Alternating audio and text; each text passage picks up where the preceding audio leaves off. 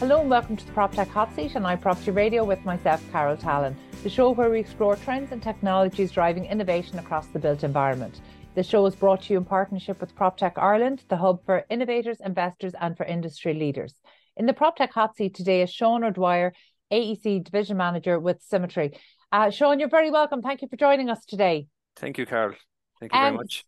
I think most people listening in, particularly on the construction side, will be very familiar with Symetri, but you might just give us an overview of the offering and the team involvement there.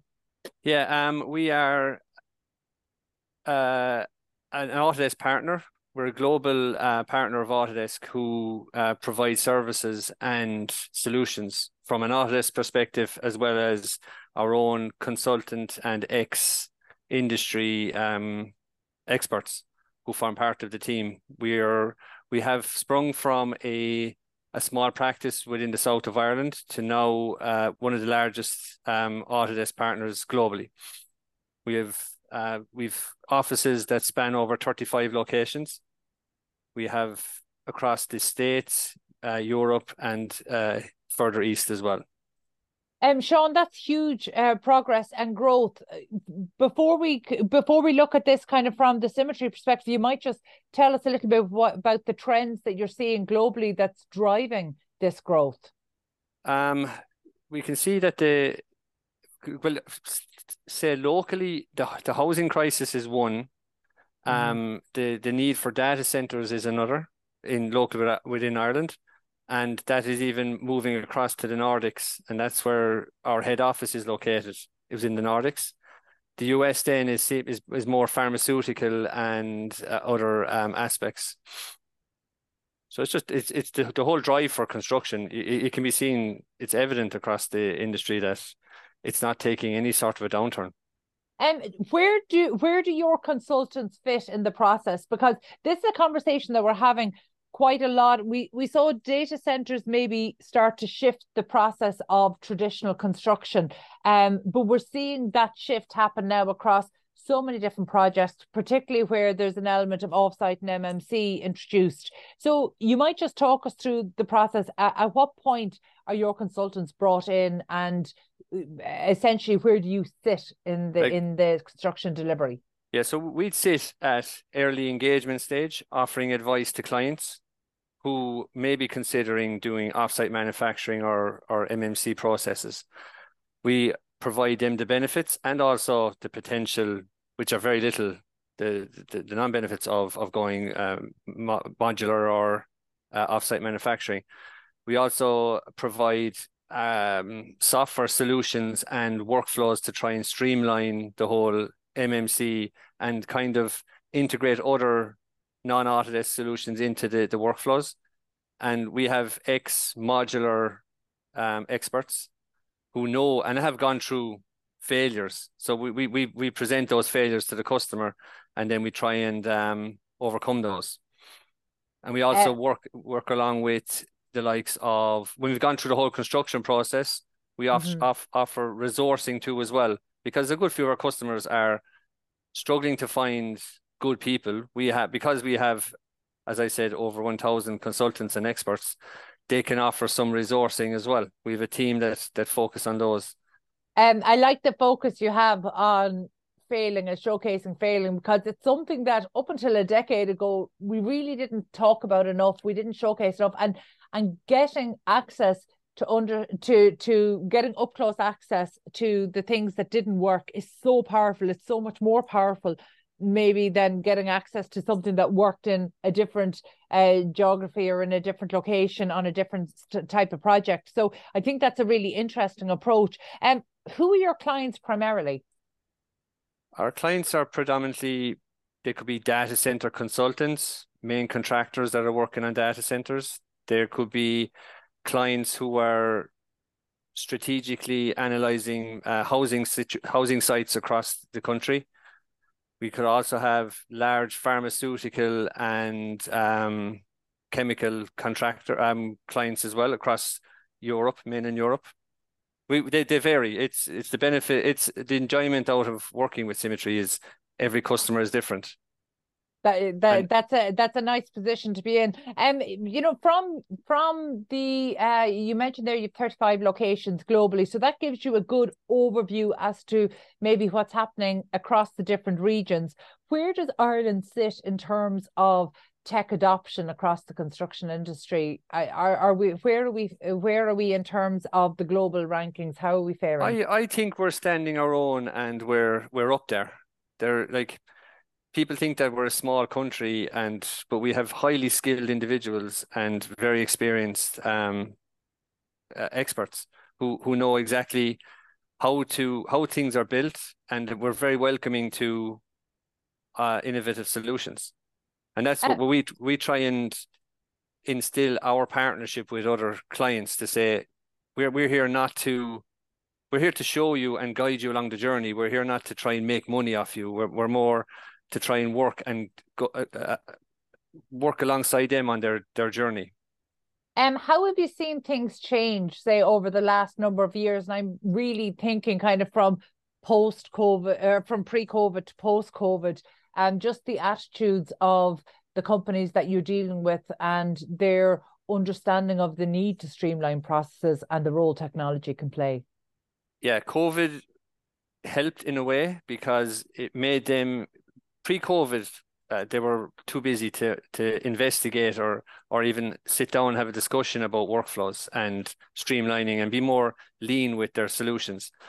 Since even during COVID, we were inundated with calls, meetings to try and get, because customers were starting to panic, to say, I don't want to lose these individuals. How can I retain my experienced staff, and how can I upskill them? So we kind of tried to integrate some hybrid solutions that would help both parties, to integrate a hybrid working from home environment, and also ensure that it didn't impact their program for delivering on sites. When you're working with clients for the first time, what's their baseline? As in, do they have teams that would have some knowledge in this area, or where are they? Would they have already you know, have they got a certain skill set? Have they got a certain technology base that you're building on? They vary. Some of them could be very high and intellectual on how projects are built and put together on a, let's say, an MMC aspect, but they might not understand how the software is integrated into that. And that's where we would offer assistance. And some people they could be large organizations who are a bit apprehensive about software. And it's just us to try and convince them. But we have a few case studies and testimonials from some customers that have, at the very start, have been wary of integrating solutions, because as you can see yourself, there's loads of different software solutions out there offering this, that, and the whole lot. It's to try and make sure that the right system fits and that it works. Sean, integration is something that we talk about almost every week on this show. It is such a huge topic.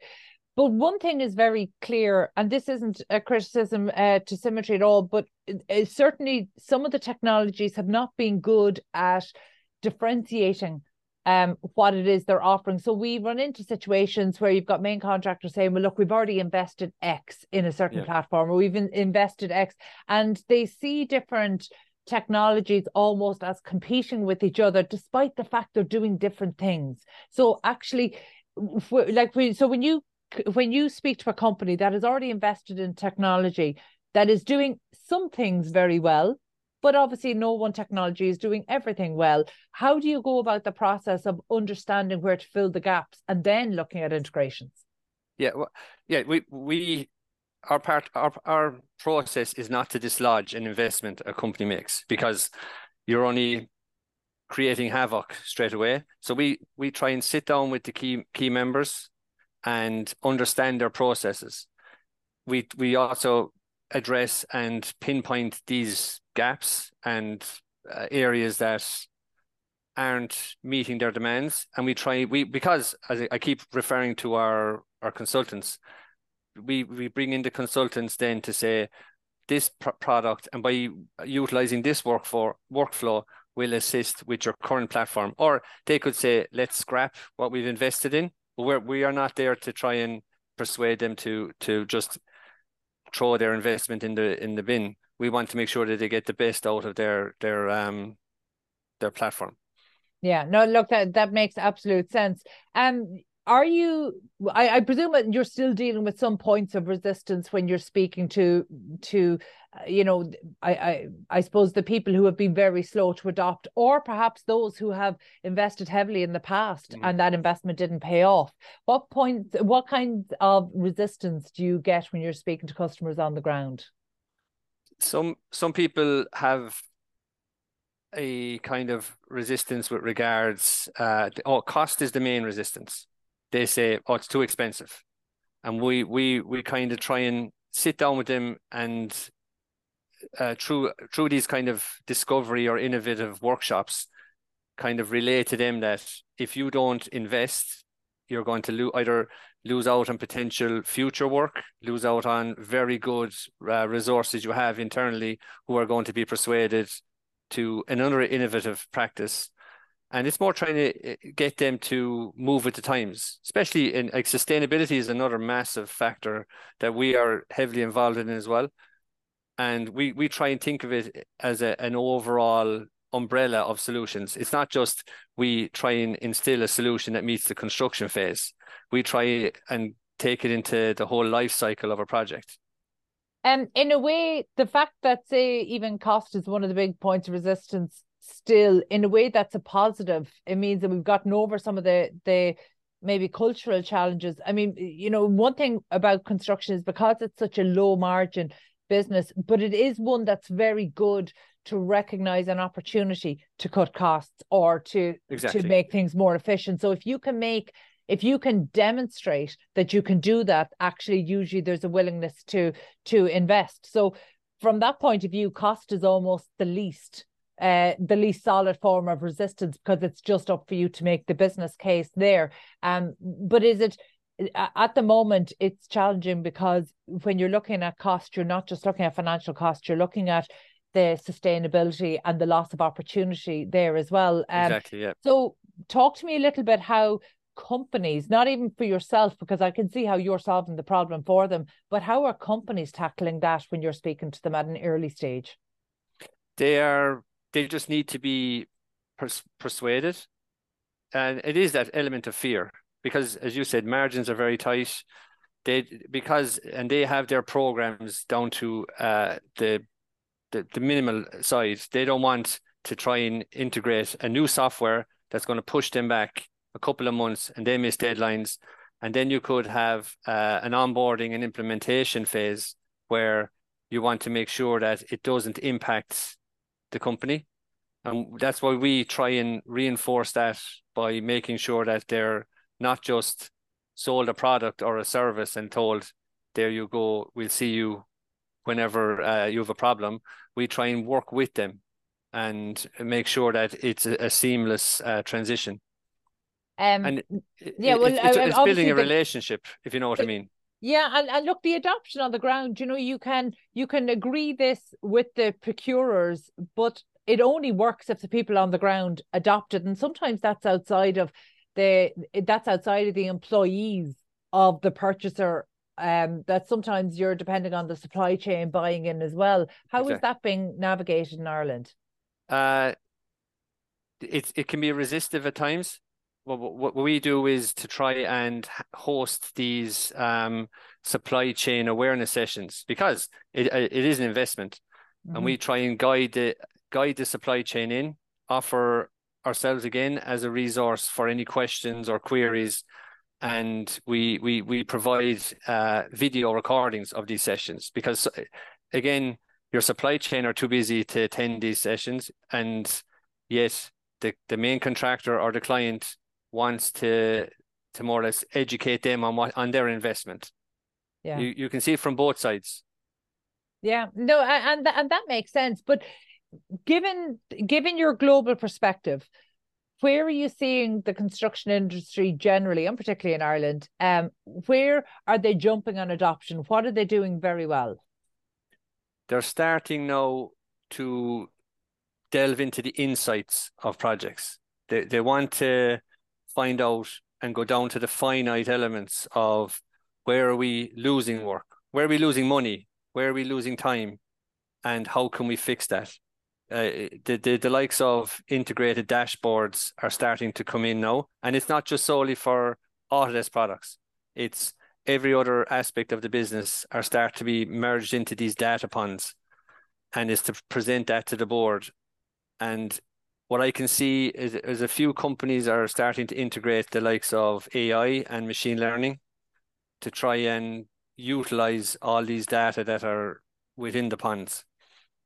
Yeah, Sean, I'm really happy to hear you say that, because I feel like for the last 3, 4, 5, and 6 years, we've been talking about the importance of gathering the data, getting that, and understanding it. But we weren't really seeing how those insights were being applied to create change in the processes, or maybe in the tendering approach, or even in the delivery approach on projects. And so actually that feels like a really natural progression that's happening.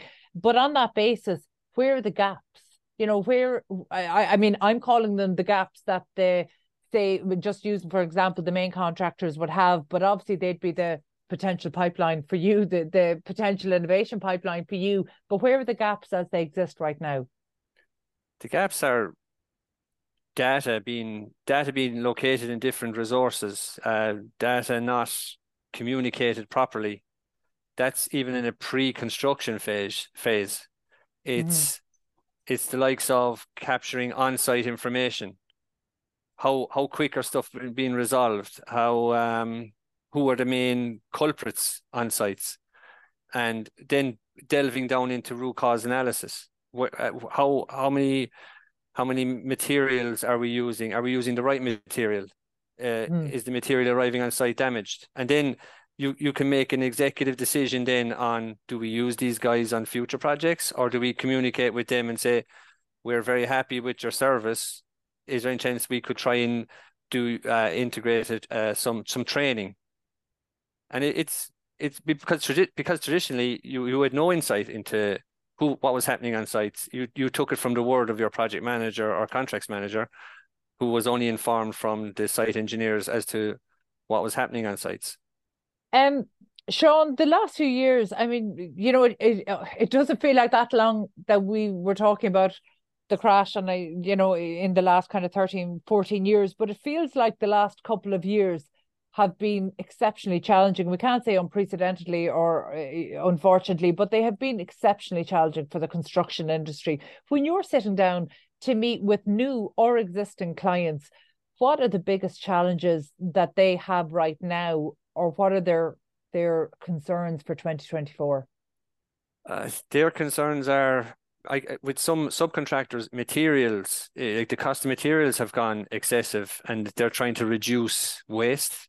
What they're trying to do also is to price accurately, and we mentioned the word BIM. They're starting to utilize the 3D models now more effectively, to try and make sure, first of all, that they can value engineer the right material and make sure that it's suitable, and that they're not incurring excessive wastage. Because a good few companies have struggled with regards with materials over ordering, probably not coming in time, and then they're incurring the costs. Another thing is resources, people. They want to make sure that the people are not overworked, but working effectively, that they have time to focus on other tasks and to streamline those workflows. Sean, what process do you have internally? Because you are collecting data essentially across 35 different regions, or from your 35 different locations. How are you capturing the insights and even the challenges across all those different locations, so that you're able to turn it into help for the customers that you're speaking to today? Like, what's the internal process for that? What we do is we have our own internal, it's like a social media platform. That's one thing where we all discuss. We discuss pain points, we discuss good points and lessons learned, and we all engage in those workflows. We also have a bi-weekly meeting with the global team, so that we can relay our experience onto challenges that they're having, and vice versa. I'm conscious of your time and that we have to wrap up, but I suppose a final question would be, I think it's great that you're capturing that information. Have you any big lessons learned that you can share with our industry today? My lesson would be to don't be afraid of digitization and innovation. It's coming fast, and to try and there's no expert in it. You have to just jump in, learn from it, and to adapt. Yeah. That's what I'd offer people. And just as a starting point for them, what is the starting point? Starting by is talk to a consultant, talk to people who have experience, and like Symetri in particular, we're honest. We don't come across as a salesy approach. We try and engage with the people, make sure that the right solution meets their needs, and we kind of re-engage with them on an ongoing basis to make sure that their investment is meeting their requirements. Sounds good, Sean. Listen, thank you so much for that. Thanks, And thank you Carol. for taking the time to be with us today. That was Sean O'Dwyer, AEC Division Manager with Symetri. If you enjoyed this episode, please be sure to subscribe to the podcast and check out all of the other real estate and construction shows on iProperty Radio. Before we go, just a special word of thanks to our sponsor, PropTech Ireland, for supporting the podcast and making these conversations possible. And thank you indeed for tuning in. We'll catch you on the next episode of the PropTech Hot Seat here on iProperty Radio.